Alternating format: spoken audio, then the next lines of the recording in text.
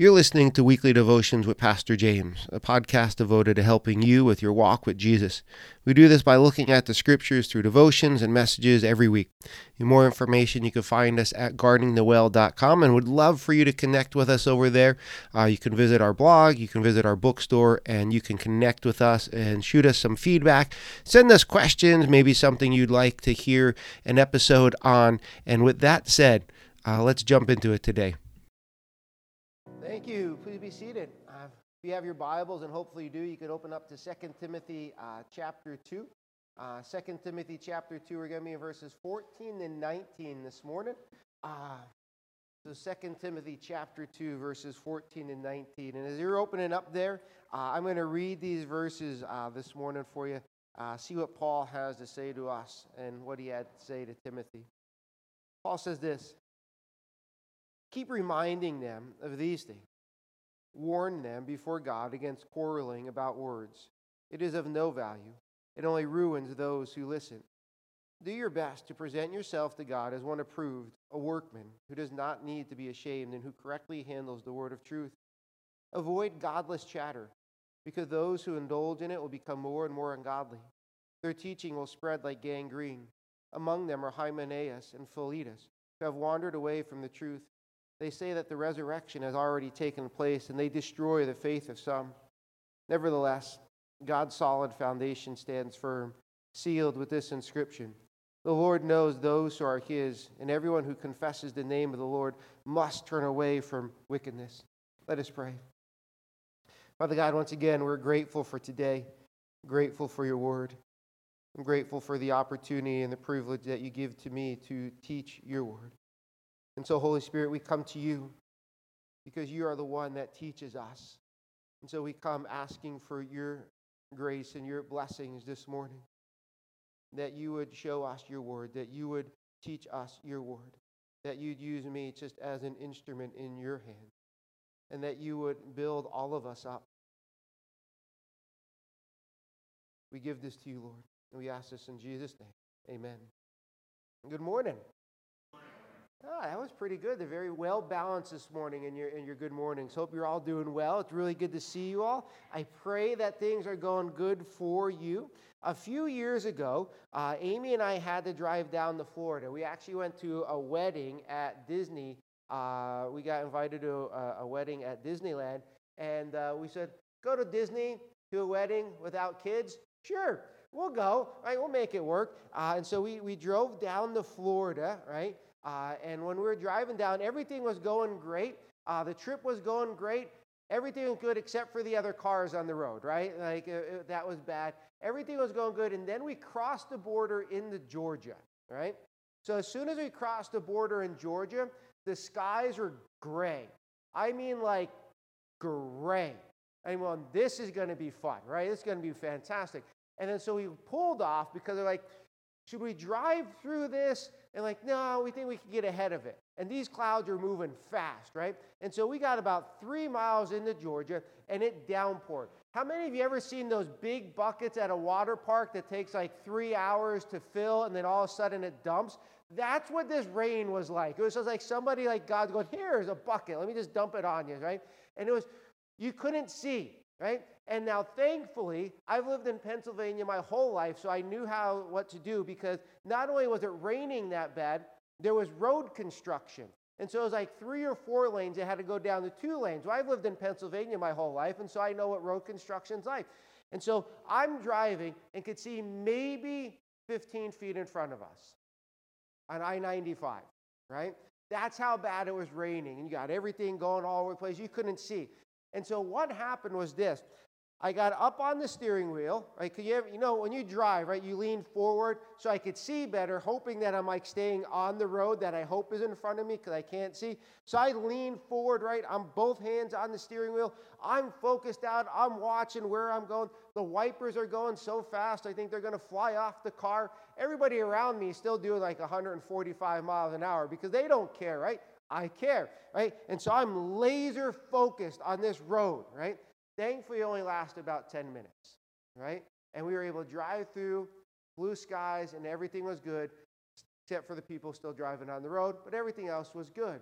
And so here's my question. when I'm driving in that rain, and maybe you've been there, how can I be that focused, driving like that, to the point where my back and my neck all tenses up because I'm so focused? How do you get that focused in on something? Well, you have to have the right motivation, right? Motivation helps your focus, right? When that rain started, my motivation was this: I do not want to die in Georgia in a car accident, right? That's my motivation. Good motivation to have, right? Nobody else on I-95 had that motivation, but I had that motivation. I'm not going to die in a car accident on I-95 in a rainstorm. And so that motivation increased my focus. It helped me to focus in on things. Last week, we saw that Paul was telling Timothy, he was trying to strengthen Timothy with all the things that Timothy had going on in his life. Paul was trying to get Timothy back in focus. Remember that. Paul goes, Timothy, you need to get back in focus. You're a little out of focus, because Timothy was overwhelmed. And so Paul's trying to get him back on track, getting him to be focused, because as we talked about last week, when you're focused, that brings strength, not struggles. And so Paul told Timothy last week to focus in on your Savior, to focus in on your purpose, and focus in on your future. And Paul's trying to get him to focus in on that, but focusing is really, really hard in your life, isn't it? Here's an example. For the next 30 seconds, focus on nothing but this message. Going by the statistics, you will not be able to do that, right? Focusing is very, very hard and difficult. But what helps our focus is when we have the right motivation.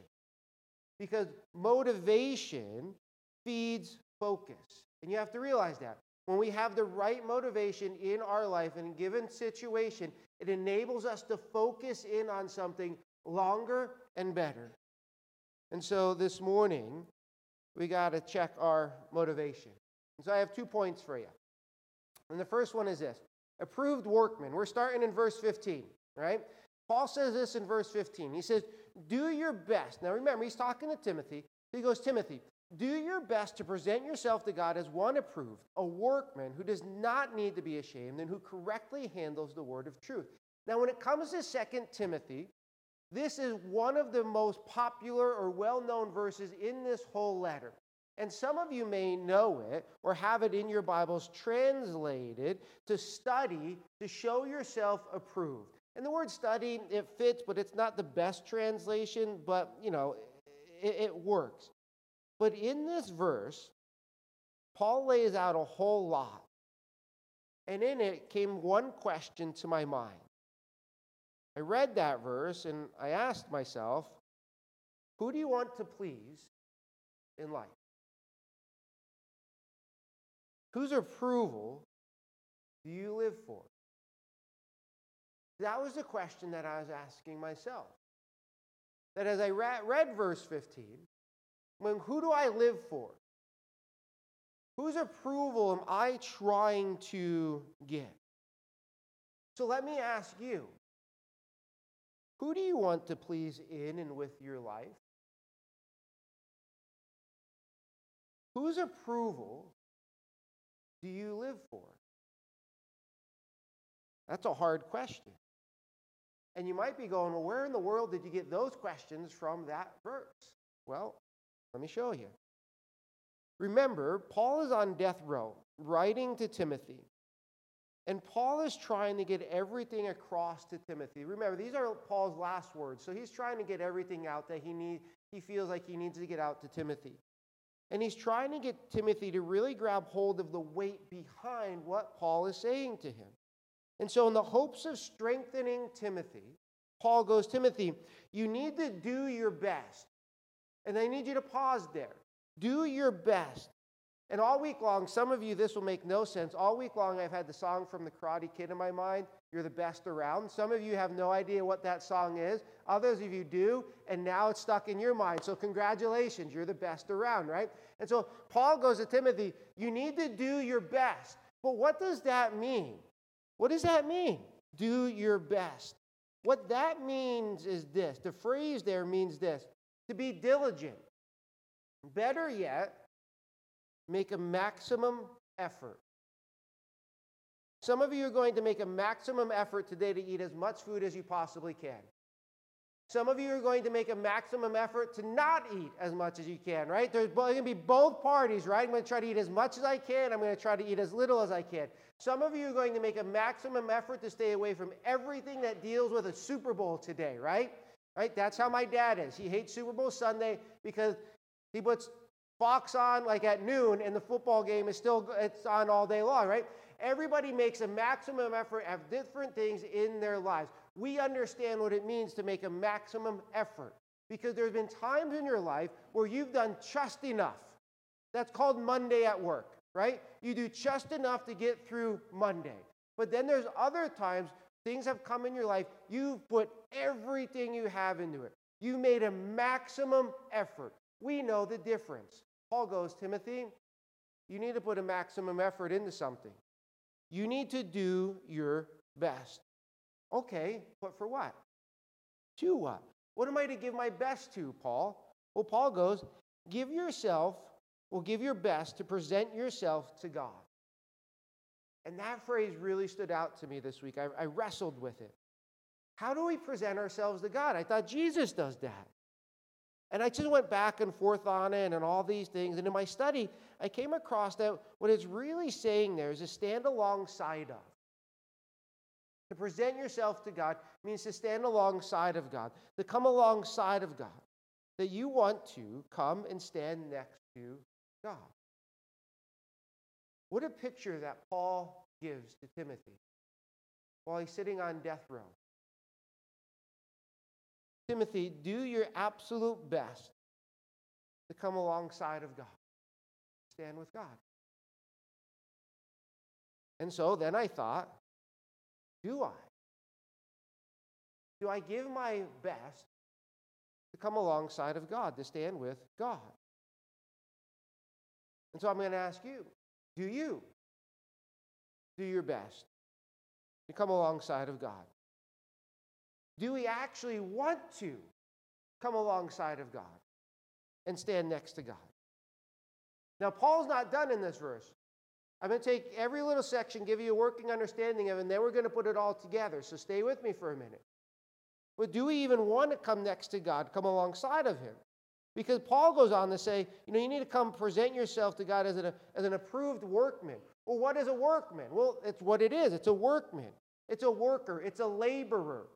It's somebody who is working hard. 2 weeks ago, we saw that we are a farmer, and a farmer is a hard worker. Same concept. A workman is somebody who labors. They're a worker working hard at whatever the task may be.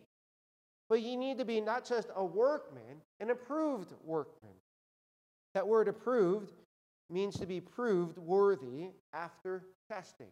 For example, how many of you have a driver's license? All right, that's good. Some of you didn't raise your hands, so don't be driving, okay?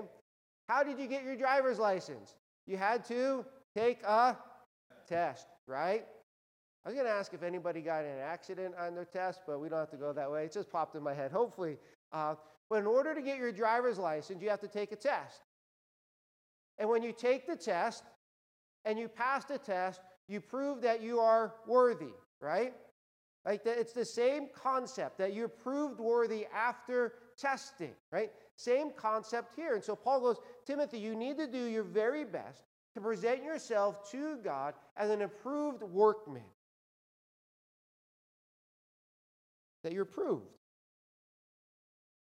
That we don't have to be ashamed, as Paul goes on. Because we want to be approved, not ashamed. But be an approved workman, not an ashamed workman. Why would a workman be ashamed? Well, his work wasn't good. He didn't finish the task. He didn't start the task. He didn't do what he was called to do, tasked to do. In all the jobs that I have had, I have never wanted to be ashamed of the job that I did. I've never wanted to be ashamed of it. I can be wrong. I have been wrong. I'm talking about being ashamed of the work that I did. Being ashamed that I didn't put enough time or effort into a project. I worked at Wegmans for 5.5 years I never called off one single day in 5.5 years. I didn't want to be ashamed of a lack of effort or a lack of trying. I'd be wrong. I am wrong. I'm wrong all the time. But I didn't want to be ashamed. And so Paul goes, you need to present yourself as an approved workman, somebody who's not ashamed. Well, why would we be ashamed? He goes, so that you can handle the Word of God correctly. Because you need to be a workman who correctly handles the word of truth. And the word of truth is the Scriptures. That phrase, correctly handles, it means to cut a straight line, actually.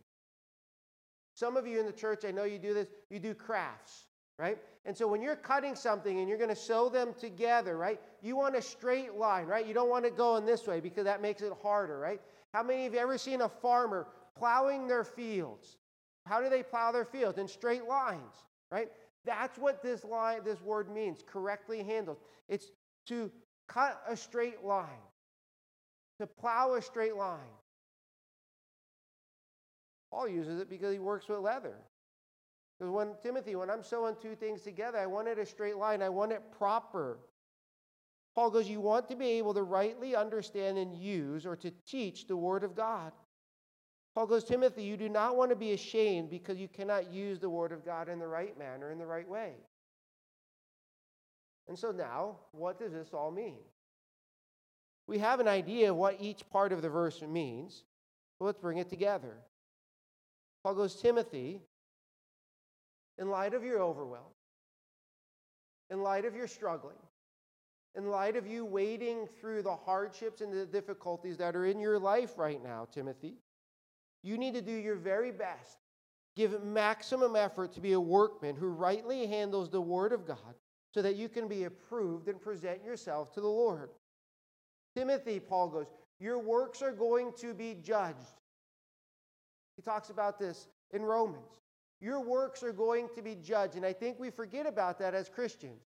We think because I'm in Christ, I'm going to heaven, God's not going to judge me. Actually, He is. He's not going to judge you to determine if you're getting into heaven or not, because that's all signed, sealed, and delivered in Christ. But Scripture points to the fact that Christians are going to have their works judged before God so that we are rewarded or not rewarded in heaven. We're still in heaven because of Jesus. But we're still going to be judged by our works. And so Paul goes, Timothy, you need to do your very, very best so you can be a workman approved by God and you don't have to be ashamed. Timothy, who are you living for? Because that's what Paul says in short. He goes, Timothy, give your very best to live for and please the Lord, not man. That's our goal. That should be your motivation.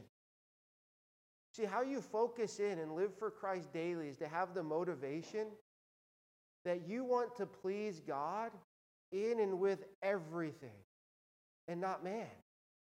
That's the motivation. You see, as much as I love you all and pray for you all and think about you all and worry about all of you, which I do all the time, you could ask my wife. The reason I am a pastor is not because I love all of you and worry about you and think about you and stress about you. The reason I am a pastor is because that is what God has called me to be, and I want to please God. That's my motivation. I want to please God. See, when we come to the Scriptures, I work very hard at this. Most weeks, 10 to 12 hours go into a sermon before I preached it. This week, it's 12 to 15 hours. So what you're getting right now, I've already spent 12 to 15 hours on. And you go, man, you probably needed to spend more time. I would love to. I'd love to, if I had the time. Work very hard because I want to please God in what I teach to you. I want to give my best effort to pleasing God. That's my motivation. I don't want to fail God. I don't want to be ashamed. I don't want to misuse the Word of God because I want to please Him. That is why, and I will tell you what the Bible says on every and any topic. And if it offends you, then it offends you. You need to take that up with God. But I want to please Him. I want to honor Him. I want to live for Him. And that needs to be your motivation. Because that motivation of wanting to live for and please God will feed your focus daily and help you to stay focused in on living for Jesus. Every day you wake up, what do I do? How do I do it? How do I go through this? How do I do this at work? Ready? To please Jesus. To please Jesus. So you do. But if you live to please others, then you know what happens to your focus? It gets starved. And you lose sight of Jesus. Are you giving your best to Jesus and for Him? Now, I want you to get this. Paul is not calling Timothy or you or me out so that we could sit back and feel guilty and shame. Because pastor goes, you need to be living for Jesus. And we sit there going, I'm not living for Jesus. I'm not giving my best. I know that. And so, hopefully, and to a degree, it's right that we're convicted by that. But Paul's not calling us out on this to heap guilt upon guilt and shame upon shame upon us, because that never really motivates us to do anything. I think what Paul is doing here is Paul knows something that Timothy and perhaps you struggle with. And what that is this. As you give Jesus your very best, it enables you to be strengthened. And no matter what is going on in your life. Did you get that? If you give Jesus your very best every day in every situation, by you giving Jesus your very best, it enables you, it strengthens you in every situation that you go through. And so I don't think Paul is calling us out and piling guilt on us for our failings, but motivating us to live for Jesus, to give Him our best, so that in that Jesus is glorified and we're strengthened. But how? How do we give Jesus our best and to live to please Him? How do we do it? Well, Thursday we had a plumber here, and so they were working back there, and I was walking around here working on this sermon. And I'll be honest with you, I've struggled on this. These verses I've literally spent 10 hours on. And I have struggled, and I have worked, and I have wrestled. I actually rewrote this part of the sermon. And I don't do that often. How do we give God our best? How do we live for Him? Well, in your sermon notes, I have something called stepping stones. But I did the bulletins before I rewrote the sermon. I'll give you the stepping stones, but there's something that we have to talk about first, all right? And here's where we're going to go with this. We need to see the opposite of what Paul has just talked about. Paul has just talked to us in verse 15 that we need to give our very best to present ourselves to God as an approved workman who correctly handles the word of truth. Paul goes, that's what you need to give yourself to. Well, you know what Paul does? He actually shows us the exact opposite of what he calls us to. How many of you learn by that? Like you learn by not okay, that's not what I'm supposed to do, right? That Paul gives that to us. He literally shows us the exact opposite of what he calls us so that we can learn by somebody else's mistakes. And he brings them up in verses 16 to 18. Paul says this. He goes, Timothy, avoid godless chatter because those who indulge in it will become more and more ungodly. He says their teaching will spread like gangrene. He goes, among them are Hymenaeus and Philetus, who have wandered away from the truth.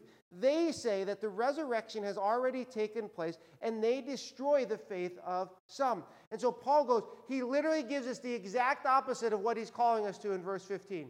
He goes, Timothy, this is what you're supposed to be doing, and this is an example of what you're not supposed to be doing. And what is the example? Well, let's find out. Paul brought up Hymenaeus in 1 Timothy. In 1 Timothy, Paul goes, I gave Hymenaeus over to Satan. And now in 2 Timothy, we have a little bit more background.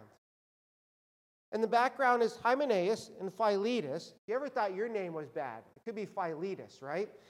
He goes, they've wandered from the truth. Stop right there. He goes, they wandered from the truth. What does that mean? Well, what does Paul tell us in verse 15? He goes, do your best to stand alongside of God as one who correctly handles the word of truth. And then Paul goes, but these two guys, they've wandered away from it. He goes, they've wandered away from the truth. What does that tell us? It tells us at one point, Hymenaeus and Philetus were in the church.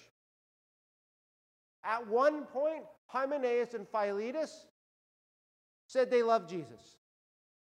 At one point, Hymenaeus, Philetus, maybe they were a teacher in the church. Don't know. Maybe they're singing songs to Jesus. Maybe they're standing on the street corner proclaiming Jesus. We don't know exactly what they're doing, but we know that they were part of the church. And what does Paul say? They've wandered away from the truth. They've left the truth. They've gone the opposite way that they should be. Because they're gone. They left. They started out well, but they're not finishing well. And so you go, okay, so what happened? Because this is how my mind thinks.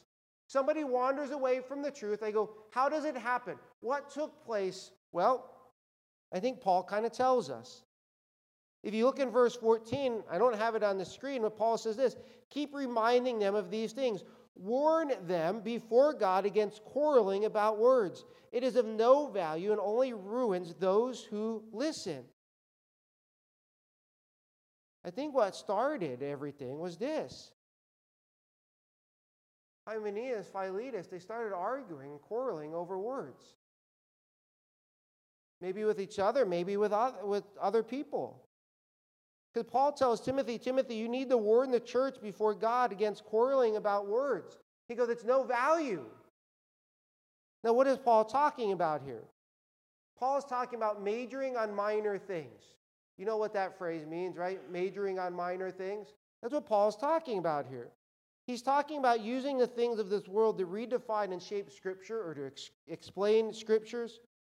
This is people fighting, literally having a war of words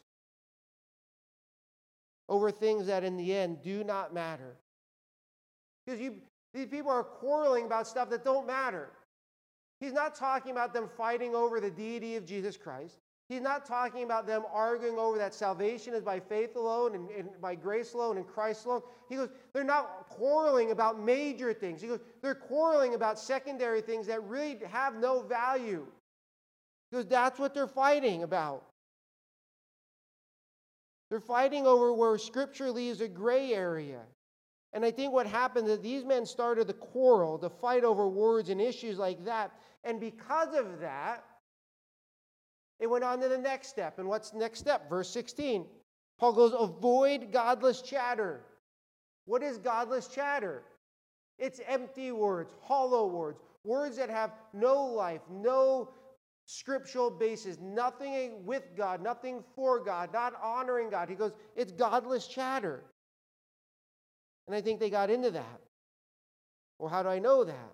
Well, because in verse 16 it says, avoid godless chatter. Why? Because those who indulge in it will become more and more ungodly. The more you give yourself to godless chatter, the more you give yourself to ungodly chatter, guess what happens? Paul goes, you become more ungodly yourself. And so they started quarreling over secondary issues, and then they got more involved in godless chatter, and then it got to the point in verse 16, 17, 18, Paul goes, now they're teaching something that is false.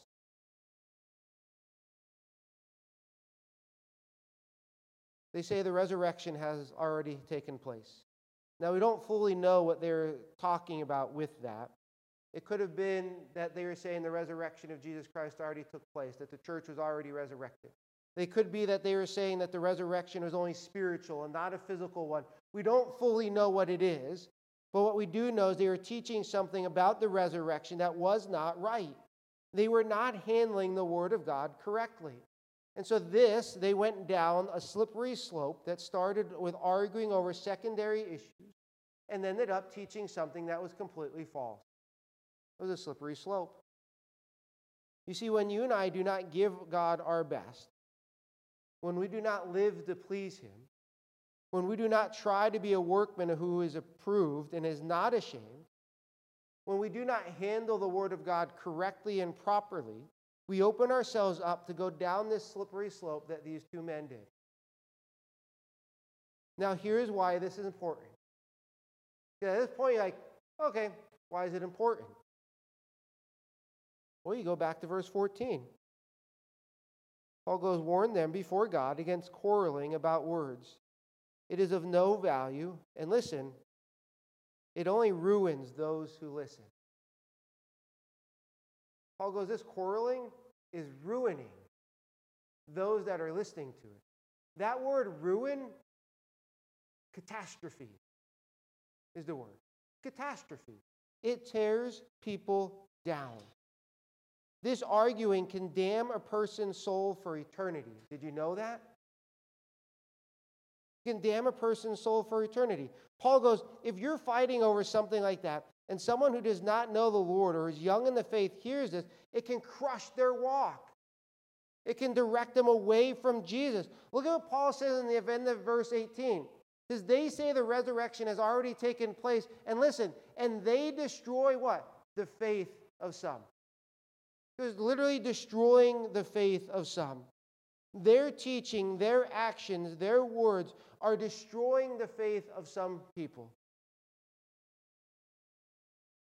There have been times where I have watched people talk and argue about things when it comes to the Bible that are secondary, and I thought, I'm so glad I already know Jesus. Because if I didn't, I wouldn't want nothing to do with the God that they say they believe in. Because they're arguing over secondary things. I've had people talk to me and tell me that. When I worked at Wawa, this is going way back, I worked with two guys almost every night. And I was young in my faith. I knew nothing. I just kept trying to tell them Jesus. You go, but the way people in the church argue and fight, I don't want to be a part of that. And here we are, we're arguing and fighting. There are people that will argue and fight over when Jesus is coming back to the point where it shows to other people that don't know Jesus, that are young in the faith, I want nothing to do with this. I want nothing to do with that Jesus. If you're going to argue and fight like that over that, then I want nothing to do with it. Now, once again, this is a secondary issue. If you come to me and tell me, Jesus isn't God, then guess what? Using the words of Paul, we're going to quarrel about that because that's the main thing. But if God wanted us to know when Jesus was coming back, He would tell us that. He'd make it clear. But we'll argue and fight over secondary issues, and it will ruin and destroy the faith of other people and push them away from Jesus. That's what Hymenaeus and Philetus did. That's why it's so important. You see, the results of not giving our best to Jesus and pleasing Him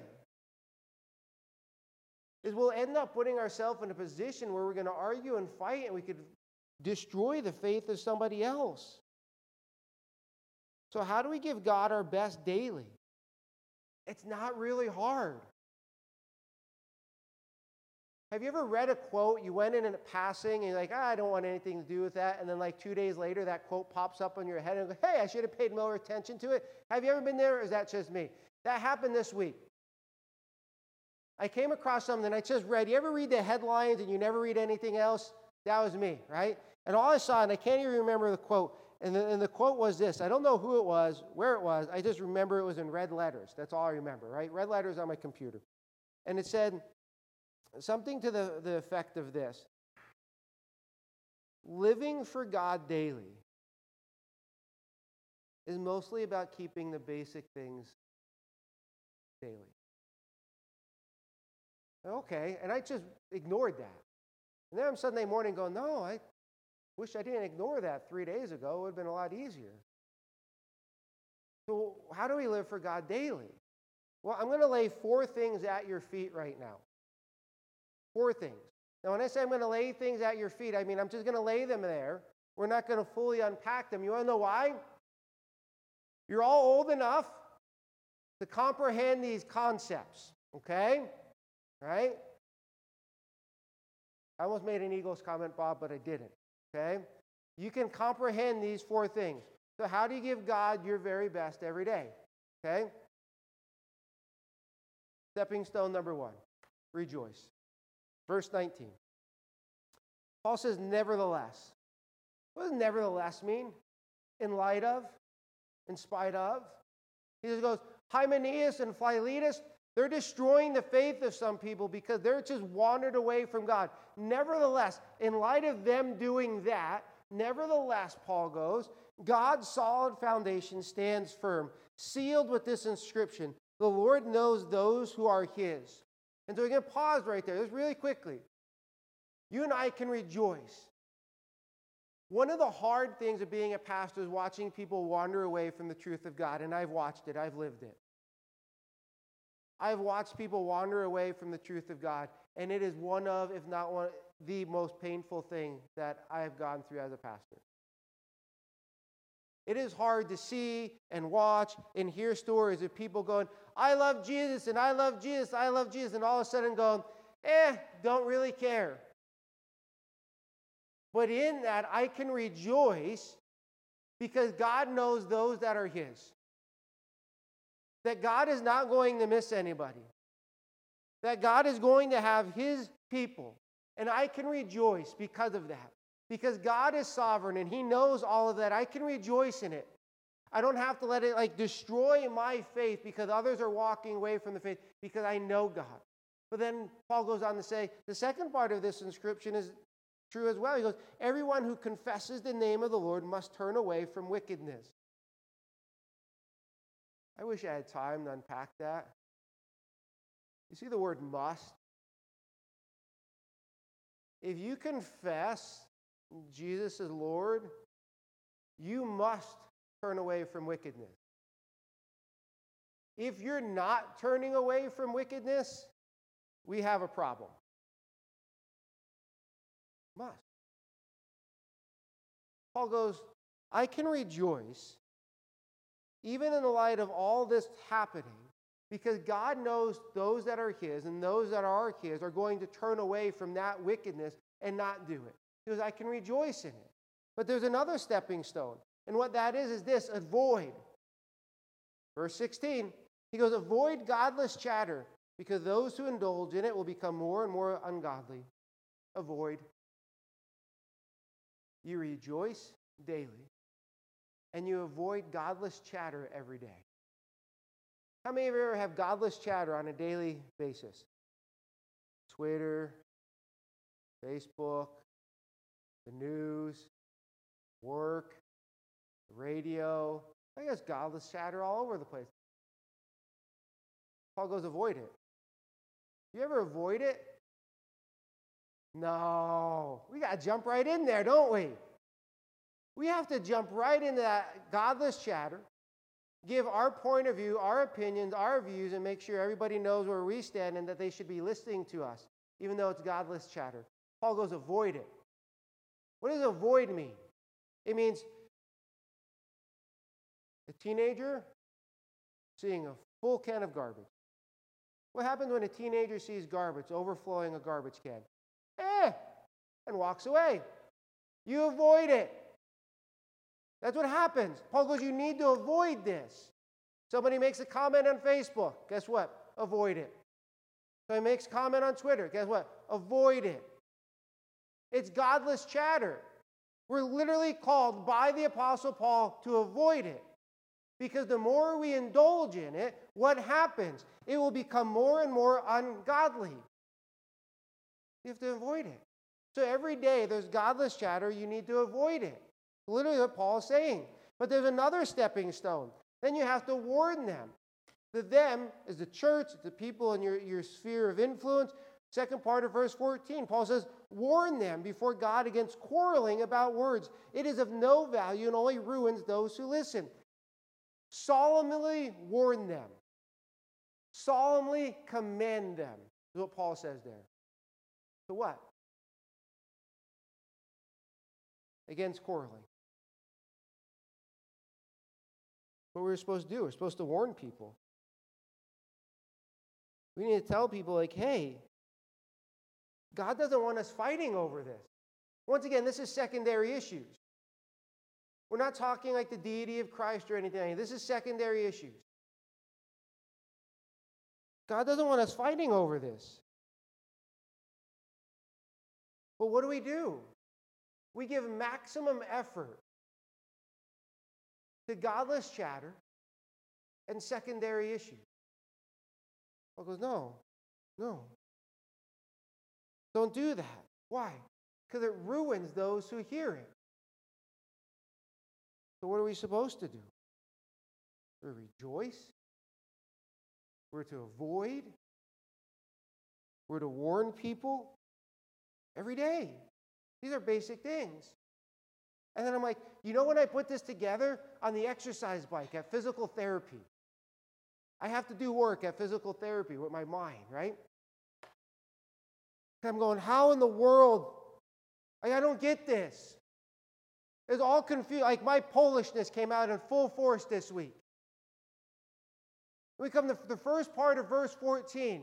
And like this is amazing. Paul goes, keep reminding them of these things.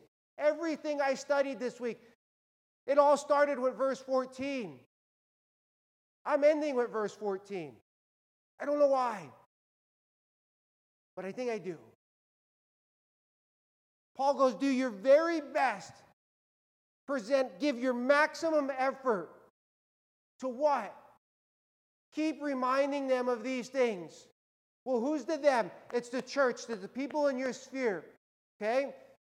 Of what things? The things that Paul just talked about, that we talked about last week. Instead of being in godless chatter, instead of quarreling over secondary issues, Paul goes, focus in on, keep reminding them, major on this. And what is this? Who Jesus is. Remember what we talked about last week? Focus in on Jesus. As he says in verse 8, that Jesus Christ raised from the dead, the descendant of David, that we need to major in on and focus in on that Jesus is God, that he is man, that he is Jesus, that he is God that saves, that he is risen from the dead. Paul goes, Timothy, you need to major in on this. You need to focus on this. You need to give your best effort of telling people about who Jesus is, not the secondary issues. Because what is more important? Them knowing when Jesus is coming back or who Jesus is? It's who Jesus is. Because when they know who Jesus is, they're getting eternal life and they're coming closer to Jesus. They're not getting destroyed. He goes, you need to major on telling them who Jesus is. You need to major on your purpose. And what did we see last week that our purpose is? That we endure everything so that the lost can come to know Jesus. That the purpose of your life and my life in Christ is to tell people about Jesus. He goes, you need to major on this. You need to major on your future. That we get to live with Christ and that we get to reign with Christ. And that God is faithful. He goes, Timothy, major in on these things. Focus in on it. So if you want to live every day to please God, what do? You avoid the godless chatter. You don't fight over the secondary issues. And you give your maximum effort of telling people who Jesus is and their need of a Savior. You do that every day. Guess what? At the end of the day, I'm pleasing God. I'm living for God. I'm majoring on the major instead of majoring on the minor. Because here's what happens. When we major on this, we live for Christ. We're doing our very best to make much of Him and who He is. But when we major on secondary issues, when we major on godless chatter, we are trying to make much of us. We're trying to get people to know us and not Jesus. We're trying to get people to listen to us, not Jesus. We're trying to get people to follow us, not Jesus. We're trying to get people to know what we say more than what Jesus says. We make it about us and our view and our opinion instead of Jesus. Our motivation should always be to please Jesus and to make Him known, not ourselves. And when that is our motivation, our focus will always be in line. So who are you living for? Who are you trying to please? Whose approval do you want? The approval of man, mankind, or of God? There was a young man who was learning the violin, and he was really good. And his instructor was older. And he got invited after a couple of years to play at this very well-known concert. And so he went and he played. And after every song, the crowd would applaud. But you could see on his face that he wasn't taking the applause. He was kind of worried. He's nervous. And then when everything got done, everybody stood up and they're applauding for him, congratulating him, and the man stood there. He was looking out at the crowd, and he was just nervous. You could see on his face that he was nervous until he looked up in the balcony and he saw his instructor. His instructor stood up, got a big smile on his face, started clapping for the young man. And it was at that point that you could see the relief in the young man's face. His worry turned into happiness and joy. Because in light of all those people clapping and cheering for him, he didn't care if they were clapping and cheering for him, but he wanted to please his instructor in the balcony. Whose applause do we want? Because if we want the applause of Jesus, we want to please Jesus, then we give our maximum effort for him. And we major on the major and minor on the minor. Let's pray. Father God, we thank you for today. Father, I pray that you would forgive us for the times that we enter into godless chatter. I pray that you would forgive us for the times that we enter into quarreling over words that have no value, that are secondary. I pray that you would forgive us of the times where we major on the minor things in our lives and our focus is not on pleasing you, living for you, but in light that we are trying to please ourselves, that we're trying to please others, that they would know us and hear us instead of you. Jesus, I pray that you would forgive us for that, but help us to major on the major thing, telling people who you are. Pray that you'd work in and through us in that, Lord. We ask this all in Jesus' name. Amen.